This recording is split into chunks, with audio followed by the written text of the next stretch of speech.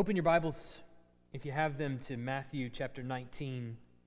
We're going to be in verses 13 to 26 this morning. Matthew 19, 13 to 26 is where we're going to be. I confess that, like many people in Tuscaloosa, I love football. I enjoy watching football. It's to me one of the most fun sports to sit down on the couch and just enjoy.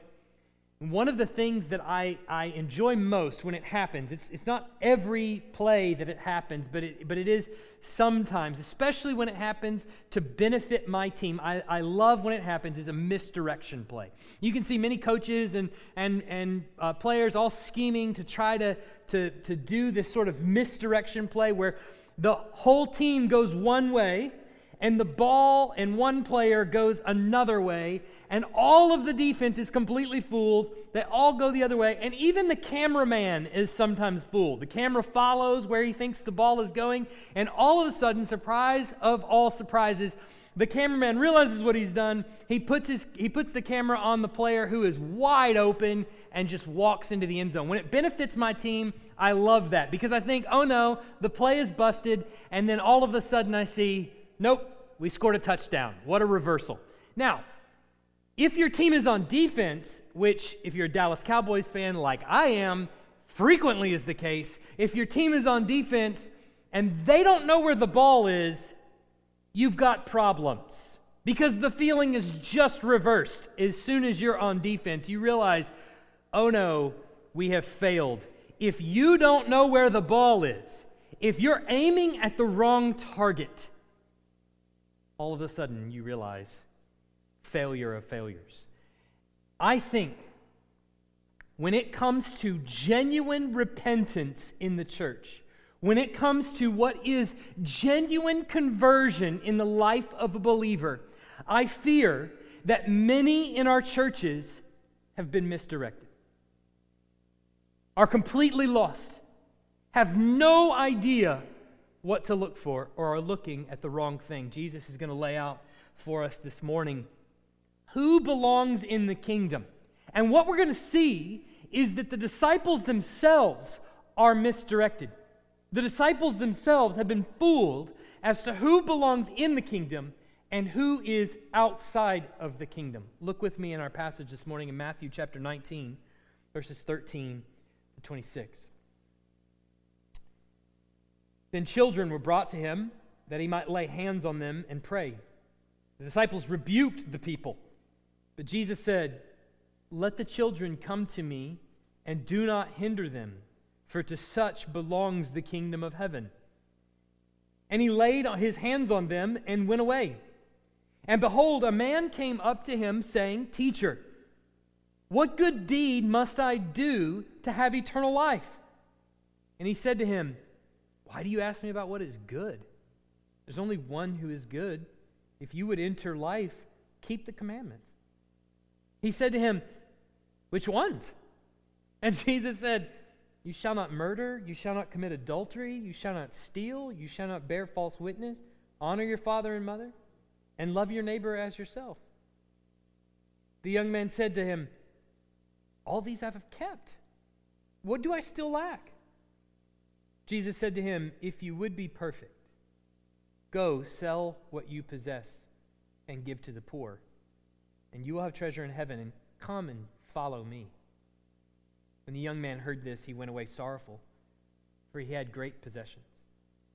And Jesus said to his disciples, "Truly I say to you, only with difficulty will a rich person enter the kingdom of heaven. Again, I tell you, it is easier for a camel to go through the eye of a needle than for a rich person to enter the kingdom of God." When the disciples heard this, they were greatly astonished, saying, "Who then can be saved?" But Jesus looked at them and said, "With man this is impossible, but with God all things are possible." Let's pray. Heavenly Father, this passage is challenging. And I pray for all who are hearing it. Pray as we discuss its meaning and its application for our life, that you would reveal our hearts. Please, Lord, do that now. Put a mirror up in front of each and every person within earshot of this, that we may look intently at our own hearts, that by your Spirit's eyes we may see our hearts and where our affections truly lie. Only you can do that, and I pray that you would in Jesus' name. Amen. Well, over the past several months, we have been in a couple of different series, and we've been in the first 20 Psalms. And we had taken a little bit of a break, but for the year and a half prior to that, we were in the first 17 chapters of the Gospel of Matthew, which we've now come back to. We've been going through Matthew verse by verse, if you're new or you're just joining us for the first time. And so, as we get back into the Gospel of Matthew, and as we get adjusted here now in chapter 19, as we get back, having been gone for so long, I think it will help us if we just are reminded of the structure of the book of Matthew. And I tell people this anytime we sit down and study the Bible together, or I try to remind people of this, is that understanding the book's structure can help you in interpreting the passages that are in the book itself. Because as we look at the book of Matthew and its structure, it helps us understand why, for instance, I'm combining these two passages this morning rather than preaching them separately. So I want to go back through the structure, which I think will pay dividends for us as we think about the passages this morning. So remember, in chapters 1 to 3 of Matthew, Matthew is going to introduce us to this figure that is central to this drama. Remember, he is, right out of the gate, we learn that he's from the line of Abraham, that he is from the line of David, that he's the son of Joseph, the adopted son of Joseph, who is from the line of David. We also learned that Joseph is the husband of Mary, and that this person is the rightful heir to the throne of David, that he is Israel's king, and he is none other than Jesus Christ. We learn that in the first 3 chapters that he is the new and better Abraham. Why? Because through him, all the nations of the earth are going to be blessed. The angel, remember, comes to Joseph and he says, through him, he will save his people from their sins. He tells Joseph that, the angel does. And so we know that through him, all the nations of the earth are going to be blessed as he saves them from their sins. We also learn that he's the new and better David, because he's going to sit on David's throne. And David's throne, it was promised in 2 Samuel 7 that David's throne was going to be an everlasting throne. His kingdom, his line was never going to end, and that he would have an heir eventually whose kingdom will not perish. And we learn that is Jesus, that he is the new and better David. We also see in the first 3 chapters that he's the new and better Israel, because he walks through Israel's story, all the way from exile into Egypt, passing through the waters, out into the wilderness, Jesus for 40 days, and then into the promised land and conquering the promised land with the gospel. But Jesus does it without sin, whereas Israel was beset by sin on all sides. So he's the new and better Israel as well. But then in chapters 4 to 7, having been introduced to this king, now in chapters 4 to 7, we're introduced to the kingdom. And the kingdom that Jesus brings is outlined for us in what we call the Sermon on the Mount, which is chapters 5 to 7 particularly. And in chapters 5 to 7, Jesus lays out the values of the kingdom. And the values of the kingdom we see are really upside down. They're opposite from earthly values. We see this in the Sermon on the Mount, particularly in the Beatitudes. There at the beginning of chapter 5, where the citizens of the kingdom of heaven are described to us not as rich, but as poor in spirit. Not as boastful and strong, but as meek and mournful over their sin and over the sin of the world around them. So we have been introduced to this kingdom in 4 to 7. We were introduced to the king in chapters 1 to 3. But then in chapters 8 to 10, what we see is that this kingdom that Jesus has brought and is introduced to us actually has a real-world impact on people's lives. This is not just some ethereal kingdom, some philosophical kingdom, something you mentally ascend to, but it actually has a real-world physical impact on the lives of people. In chapters 8 and 9, we see that there's 9 miracles that Jesus performs, where he heals the blind, he raises the near dead, he calms the storm. He does lots of miracles, 9 in fact, in those 2 chapters. And then in chapter 10, he prepares his disciples to go out and give this same kingdom impact to the lives of people that they're going to meet. And we know that it's not just an impact of blessing, but it actually has a dramatic impact on the world, because that section in chapter 10 ends with Jesus telling his disciples, "Do not think that I have come to bring peace to the earth. I have not come to bring peace, but a sword." Jesus is coming to bring division. This kingdom is not just going to bring healing. It's going to divide families. It's going to divide friends. It's going to divide governments. And citizens of his kingdom, he tells them, are going to be persecuted for his name's sake.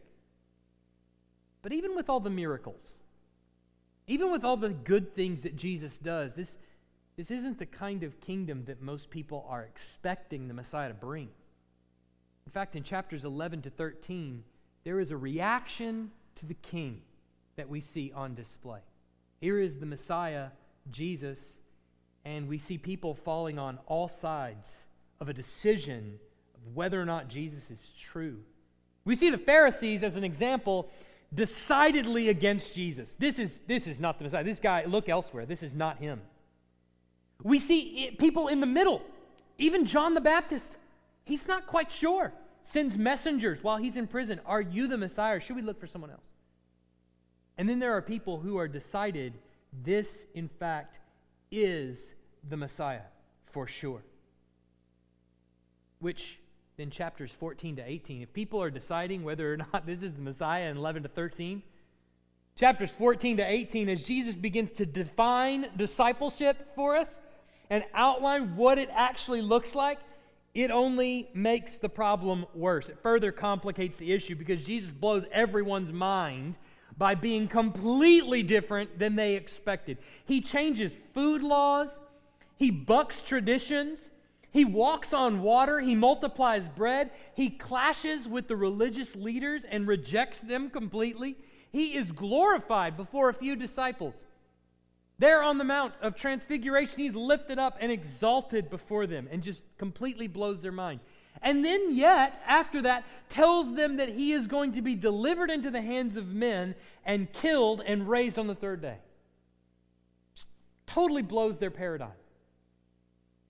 So you can see through this introduction so far, these first 4 sections and an introduction so far of this king and his kingdom, that there is this rising tension that's happening in the gospel.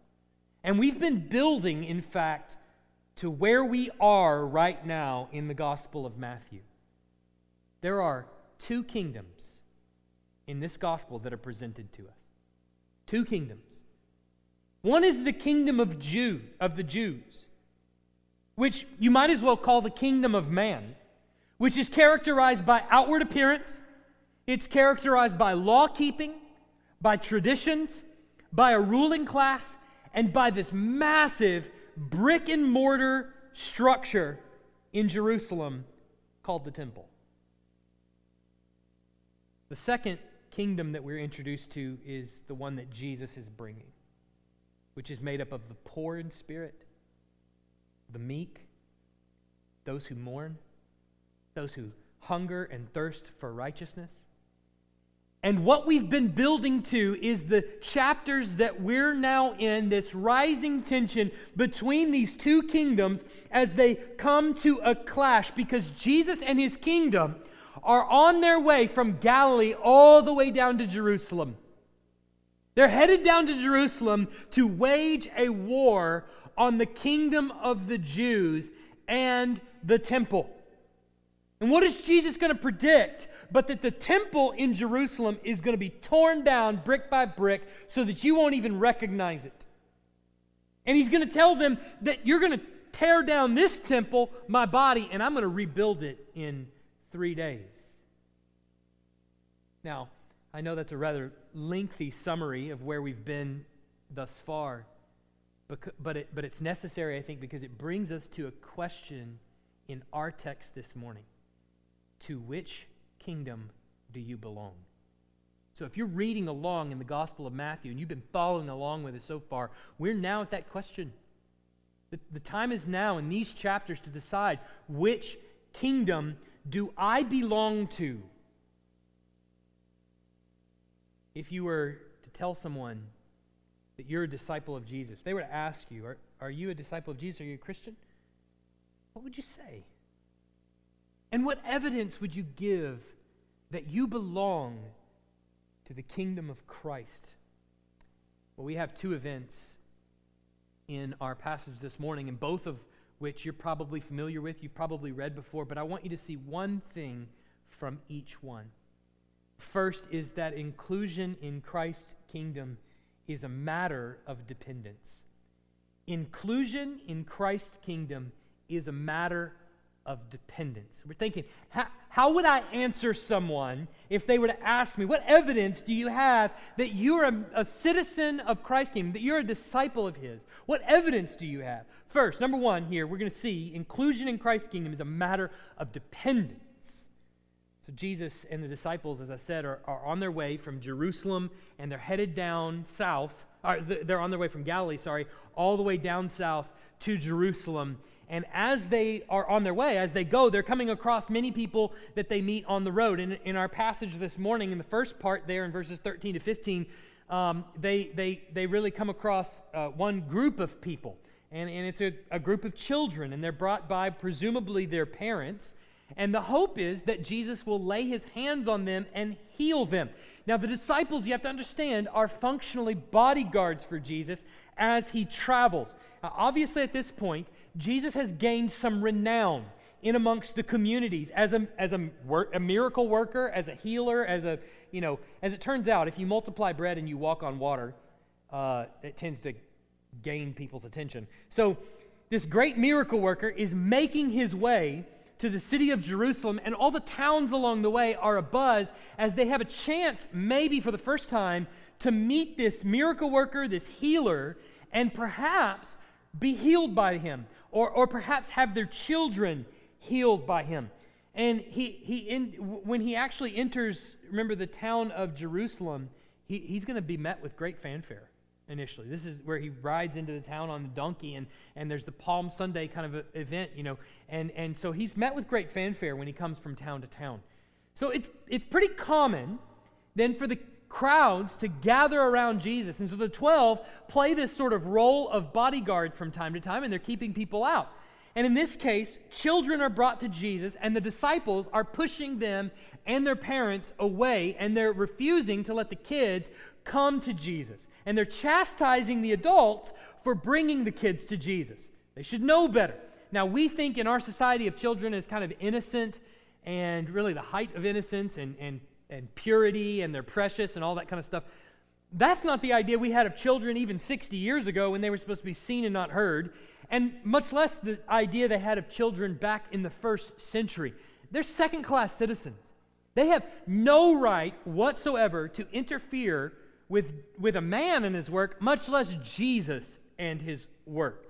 Even child labor laws back then are no such thing. And so essentially we've got a bunch of second-class citizens coming and interfering with Christ and His work. And you can imagine if the infant mortality rate is over 50% or is way up there, then a kid that's sick is, not front-page news. And so for them, this is a second-class issue. This is get out of the way. Jesus has work to do. Quit interfering.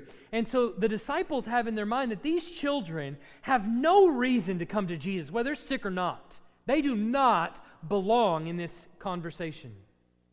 But Jesus tells the disciples in verse 14 to let the children come to Him. And I want you to pay attention to what He says, because so many people get this, are unclear about this. For to such belongs the kingdom of heaven, He says. And I want to be clear here, because again, a lot of people misunderstand what Jesus is saying here. He doesn't say that the kingdom of heaven belongs to the children, but it belongs to ones like the children, to such as the children. Jesus welcomes the children. Why? Because they serve as an excellent illustration for the kind of humility that is welcomed in the kingdom of heaven. And this, by now, should be probably pretty normal for us if you've been following along in the Gospel of Matthew or if you've read it, because Jesus pretty regularly refers to His disciples as children, or as, in some cases, as little ones. He prays in Matthew 11:25 and 26, I thank you, Father, Lord of heaven and earth, that you have hidden these things from the wise and understanding and revealed them to little children. Yes, Father, for such was your gracious will. And in Matthew 18:4, whoever humbles himself like this child is the greatest in the kingdom of heaven. And that's not to mention the times that he's going to tell his disciples, several times that we're coming up on, even in this passage, that they need to be last, that they need to be servants, that they need to be slaves even to all. None of those words, last, servant, slave, none of those words are words of power and prominence. All of them are words of humiliation.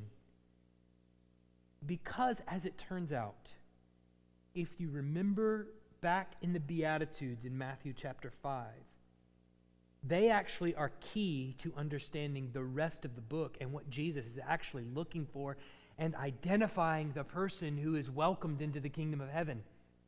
Jesus lays it out in his first sermon. It's one who is humbled. The disciples have obviously missed that because of where we're at now, where they're shooing the children away. Jesus is saying, no. To one such as these belongs the kingdom of heaven, the ones who are humbled. In fact, ones who have come to a reckoning of their own sin. Ones who are poor in spirit. They have discovered themselves, after coming to a reckoning of their own sin, they have discovered themselves to be impoverished, unworthy of Christ as their Savior. To such belongs the kingdom of heaven. Ones who actually understand more than anything their need for Christ.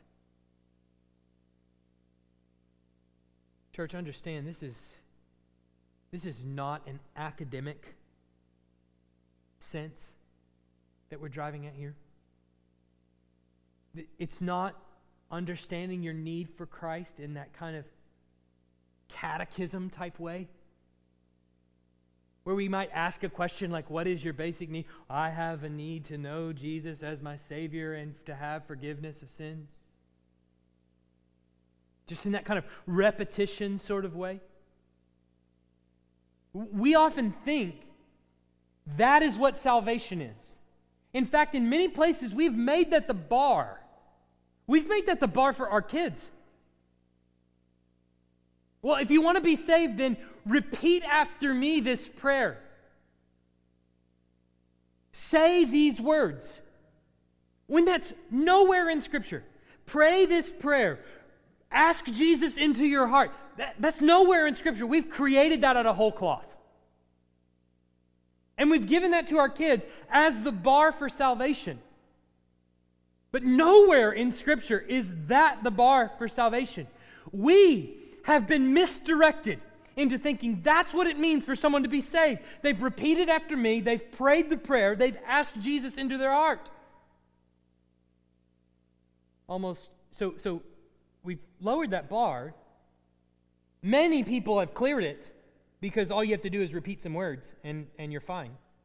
Many people have cleared that bar and they're in. And almost without exception, I'll preach a sermon on holiness and how holiness is urgent, and we must be people that are holy. We must live according to God's commandments and things like that, which is completely biblical. And I preach a sermon like that, and inevitably, during that week, I will have a conversation with someone in the congregation that is torn up because of their struggle with sin. Their struggle with sin is so mighty, and they feel it every single day, and they feel as though they're unworthy of salvation. Some in tears because of their sin is ever before them, and they've just been absolutely wrecked by their sins to the point where they feel like, am I really even saved at all? So this person who is actually humbled by sin, which is actually what sin in the life of a Christian is supposed to do. It's supposed to humble us. But this person sits in my office and feels like they're not worthy of salvation. They feel like, of course, I'm not saved. But in reality, whether they're saved or not, this person is much closer to salvation than someone who merely just prayed a prayer and repeated after me. Because this is actually what Jesus is looking for. This is what we're talking about here. This is actual salvation. Because the sin of a Christian causes him to experience the kindness and tender mercies of God all the more. That's not to belittle obedience that's required. But it is to say that sin will wreck you and will help you understand all the more your need for Christ as a Savior. A wonderful picture of this kind of humility that I'm getting at, that's dependent on Jesus for everything, is in Luke 18:11-14. One of my favorite passages here, but he says, the Pharisee standing by himself prayed thus, God, I thank you that I am not like other men, extortioners, unjust adulterers, or even this tax collector. I fast twice a week. I give tithes of all I get.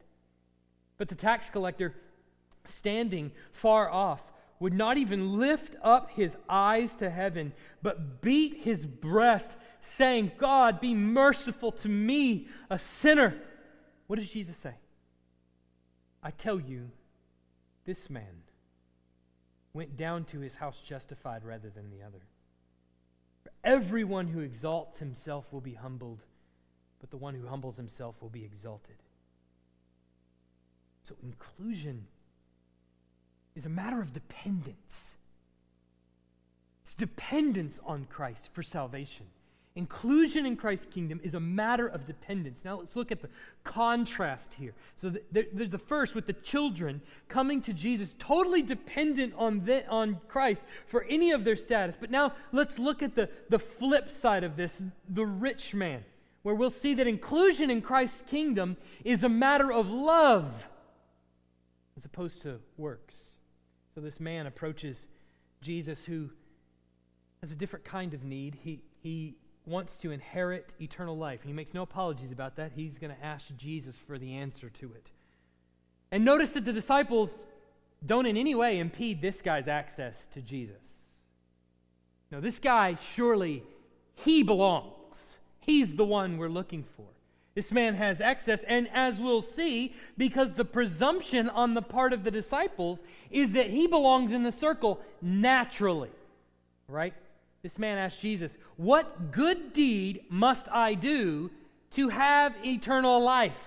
It's not uncommon for a Jew to think that it is a deed that will get him over the hurdle. So he asked, what good deed must I do to have eternal life? And this back and forth between this man and Jesus is really interesting. So let's look at it. There are several issues with this man's understanding, and we'll see that in his questions, the questions that he asked. The first question is obviously problematic because this man is a Jew. He would know that everything that could possibly be considered good, that could possibly be considered instruction for the Jews regarding eternal life would obviously be recorded in one book. Do you remember what that was? Yes, that would be the book of the Bible, the Holy Scriptures, the Old Testament we would call it. All of it is recorded there. And so his question, you can hear, presumes that there has to be something else. There's something beyond what we would refer to as the Old Testament, the Bible. There has to be something outside of the law. Give me the secret good deed that I can perform that will give me some sense of assurance that when the day of judgment comes, I'm going to be found worthy of eternal life. What is it? And so Jesus responds in verse 17 naturally as he would to any Jew, there's only one who is good. And by that he means God the Father. He's the only one that's good. So God gave the commandments to Moses, and the commandments then are your instruction for life and godliness because they came from your good heavenly Father, God. So why would you ask me about what is good? There's nothing good beyond what God gives you. Turn to His words and find salvation. This is obvious. And so Jesus commends the law to him. Now, he tells him don't murder. He tells him don't commit adultery, and we know as a reader of Matthew what Jesus actually means by that. Because if you'll think all the way back to the Sermon on the Mount, Jesus means, when he says don't murder and don't commit adultery, we know that he doesn't just mean killing somebody, he means anger in your heart. We also know that he doesn't just mean by adultery cheating on your spouse, but even lust in your heart. So we know what Jesus means when he says, keep the commandments. He means the original authoritarian intent of the commandments, God's original purpose in the commandments.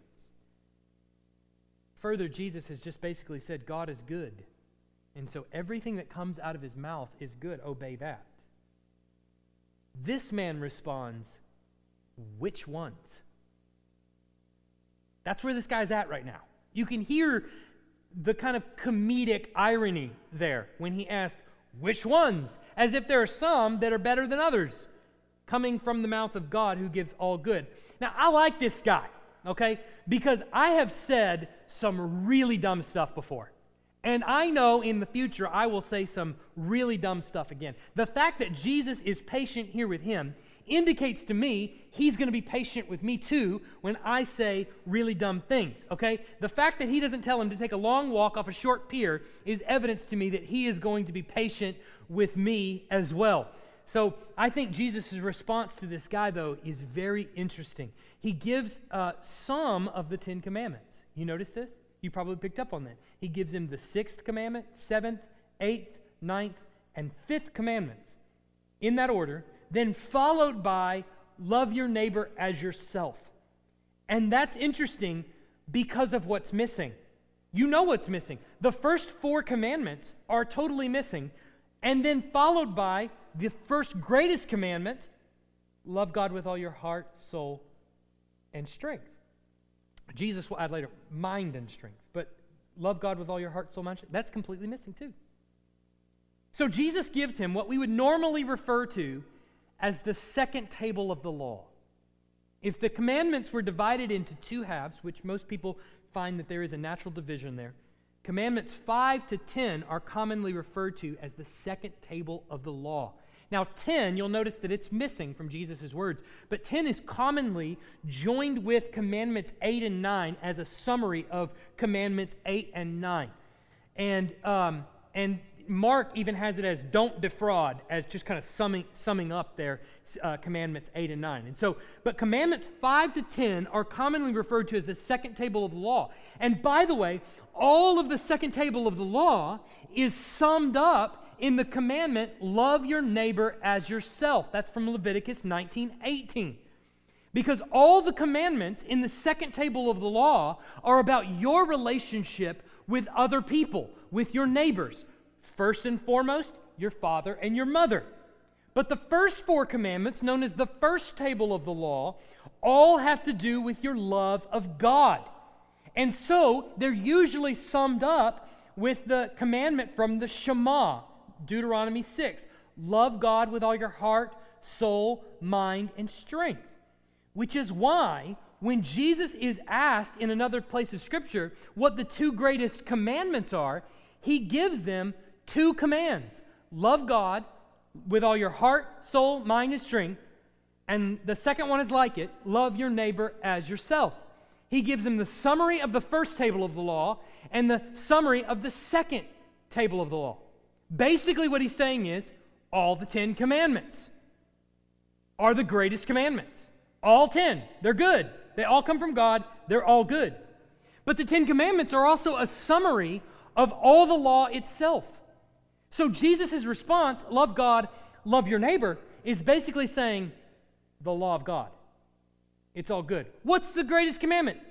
Yes, the law. It's all good. So this man says, I've kept all these. Now remember, Jesus has left out the first table of the law completely. Love God with all your heart and soul, left out completely. And so this man says, I've kept all these. Now, we would probably quibble with this guy. We might want to step in and we might want to say, hang on just a second. You need to go back and read Matthew 5 through 7 and then tell me you've kept all these. Sure, we might quibble, but Jesus doesn't. Notice that. Because the reality is Jesus knows, and we should too, that that's mainly not his problem that Jesus is driving at. His problem is much deeper and much more fundamental than that. Remember, it's even the Apostle Paul in Philippians 3:6 that he says, as to righteousness under the law, blameless. Paul's describing himself there. As for righteousness under the law, blameless.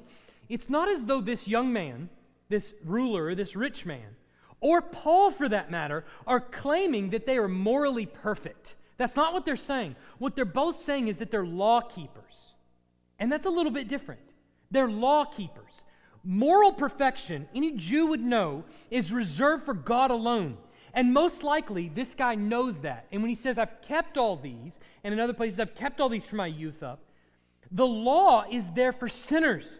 So meaning that if this guy saying that he keeps the law, that means even in the event that he transgresses the law, he makes restitution for that transgression according to the law. That's what Paul means there too. He makes restitution for it. Not moral perfection, but that even in his sin, he makes restitution for it. But regardless, Jesus lets it go. He goes straight past it. Now remember I said Jesus skipped over the first 4 commandments, to love God with all your heart. Well, now I think his command to the man is coming back to the first table of the law. And it's particularly telling because Jesus is going to magnify what this man is really missing. Instead of, though, giving him the command, love God with all your heart, soul, mind, and strength. Or perhaps even one of the commandments, don't have any other gods before him. Don't make any graven images. Keep the Sabbath. Remember it and keep it holy. Don't take the Lord's name in vain. Because if he did that, if he laid that out there for him, surely the man would say, I've done that too. He doesn't say that. Instead, Jesus tests his wholehearted, whole-souled, whole-strengthed, whole-minded love for God by telling him, sell everything you own and follow me. Sell it all and follow me. See, that tests the man's love for God. Do you keep the first 4 commandments? Really? Do you truly keep the first 4 commandments? Do you really love God with all your heart, soul, mind, and strength? Because God is standing right in front of you. Sell everything you own and follow me. Because, see, your love for God is demonstrated in letting go of everything you own and coming and being my disciple. Your love for God is measured in full-throated submission to Christ. But this, as it turns out, is the one thing that he cannot do. So regardless of if you've kept all the commands, we might quibble with the second table of the law and whether you've really kept those or not. That's not Jesus' point. Jesus lets it go and says, okay, how about the first table? Really and truly, do you love me? Do you love me? Do you actually love God? Here's a man desiring some sort of assurance of eternal life, and what he has found is that mere obedience to the commands of the law are not giving him that. They're not giving him any kind of assurance. And when Jesus tells him, here's the assurance. You want assurance that you've got eternal life? Do you love me? He walks away sad because the only thing he's ever truly loved in his life are all the things that he owns. See, this is the heart of the problem with this man and his treasures. This is the heart of the problem with you and me. It's not merely the fact that he has a lot of things, but that he treasures a lot of things. See, this man is the antithesis of the parable that we saw a few chapters earlier in Matthew chapter 13, verse 44. The kingdom of heaven is like a treasure hidden in a field, which a man found and covered up. And then in his joy, he goes and sells all that he has to buy the field. The rich man we see running up to Jesus in Matthew 19 is the exact opposite. See, he's been introduced to God through the works of the law, and by his own record, he has kept them. Jesus, I've done all the stuff. I obey. I have followed to the letter.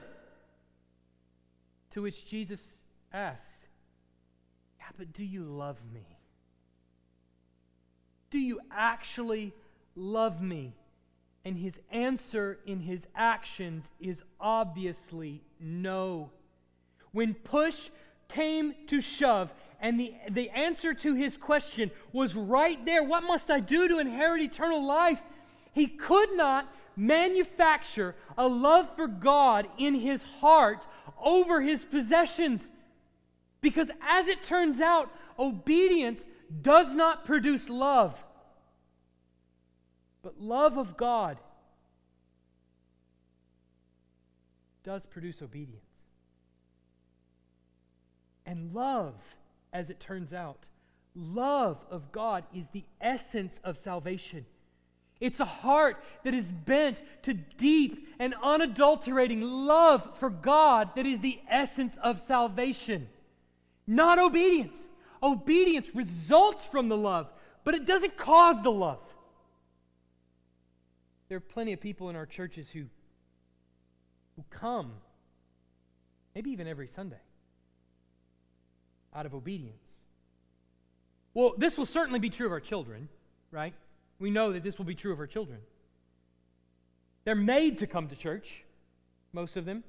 As long as you're under my roof, you're coming to church. They come out of obedience. They're here because they're obeying you. But then they get older. They get a driver's license, maybe they go to college, and you see that they don't actually want to go to church. Maybe they never attend church again. And parents have this heart attack out of fear that maybe my kid isn't a Christian. Maybe he doesn't like the church.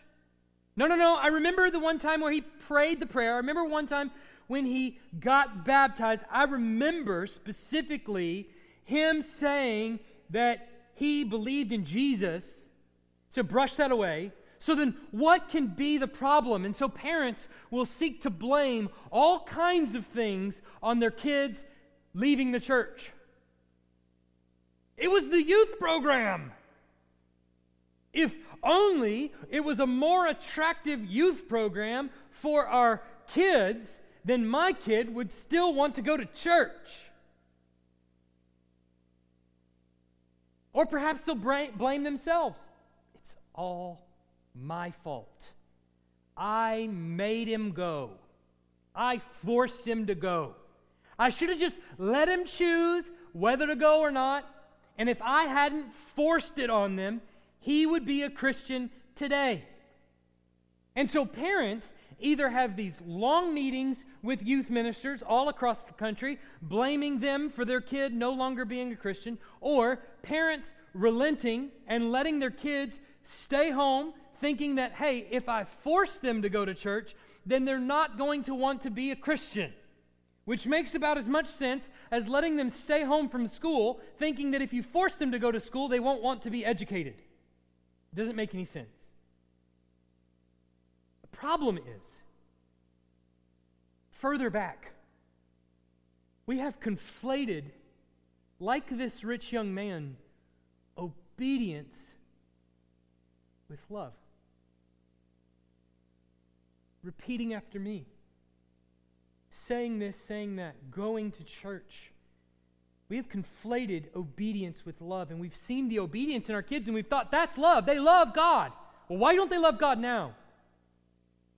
But obedience won't produce love. Love produces obedience. What we want is love. I don't want my kids to obey me merely because they fear me. I want them to love me. A Christian, as it turns out, obeys God because he loves God, not the other way around. And we put it the other way around. So when I preach obedience in the church, obey God, I may say, The person that loves God obeys because it's desirable for him. He's taking notes and he's thinking, okay, this is where sin is in my life, and I want to obey God, not out of some sense of obligation, but because I actually love God. It's desirable to me to obey. And to the person who doesn't truly love God, all they hear is moralism. Okay, this is what I've got to do to earn salvation. This is what I must do to be saved. What deed must I perform in order to be saved? You're in the place of this rich man. But you see, when the crisis of faith comes to you, when the crisis of faith hits you, the person who is obeying out of some strict sense of obligation will find themselves unwilling to follow Christ because there is no love for Christ there. Or when obedience is no longer mandated by your parents, let's say, you'll find yourself drifting away from the church. There's not a parent making me go, so I'm going to leave. Why? Because the love was never there to begin with. That's why.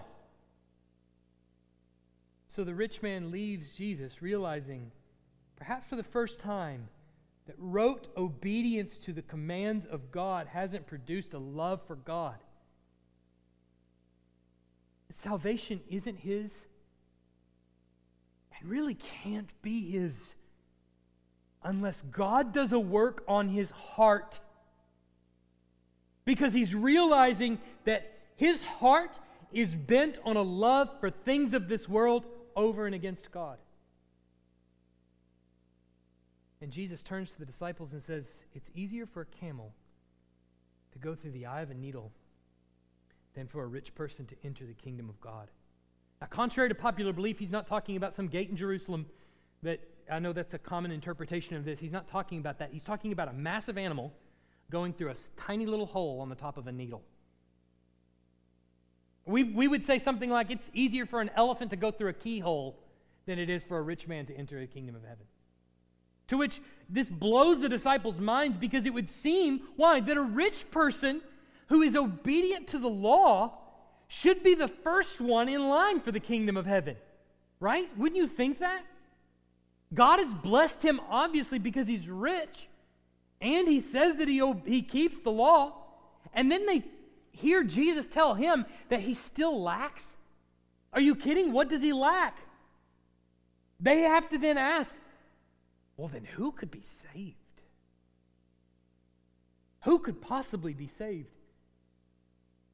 Jesus' response is pivotal to our understanding of what he's driving at. With man, this is impossible. But with God, all things are possible.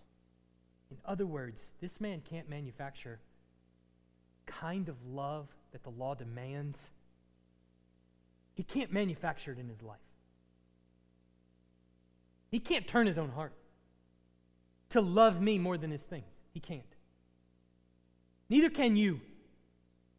You can't do it. You can't do it in your own life, and you can't do it in the life of your kid.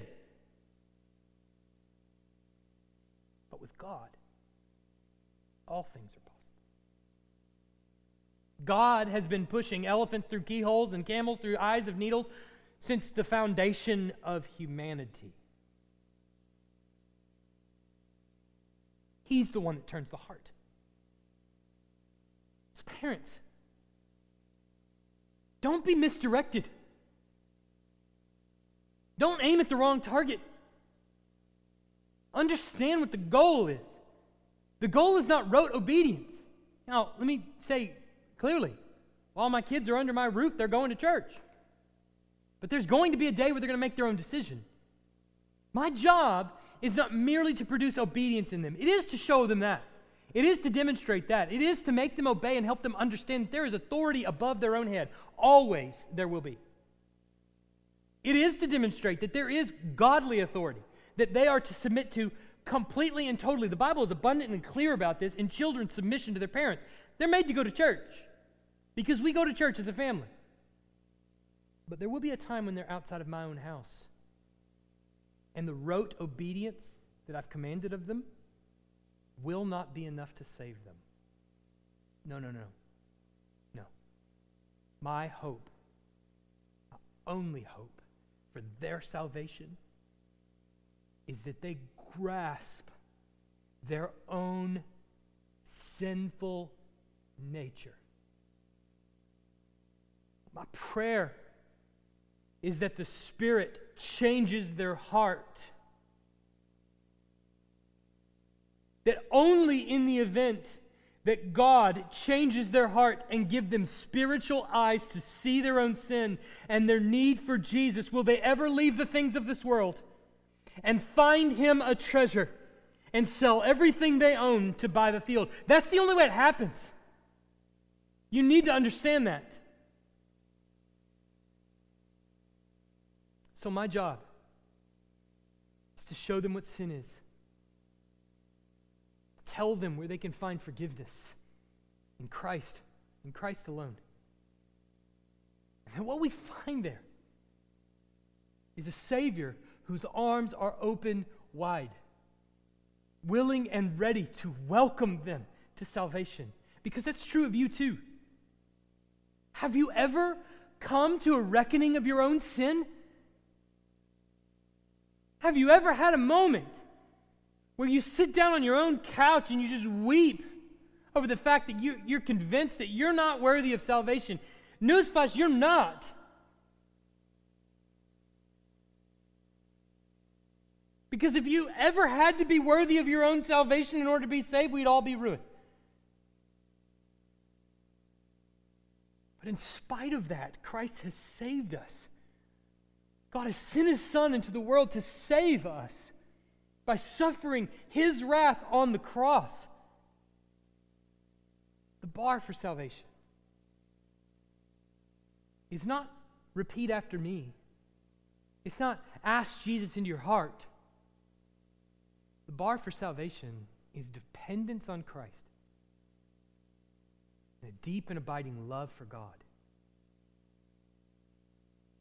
And we depend on God's work through His Spirit to provide that. Lest we be like the rich man, leaving because our possessions are great. Let's pray. Heavenly Father, I pray for the work of your word to be sown into our hearts and not be snatched away. We know that so often it can be snatched away by temptation,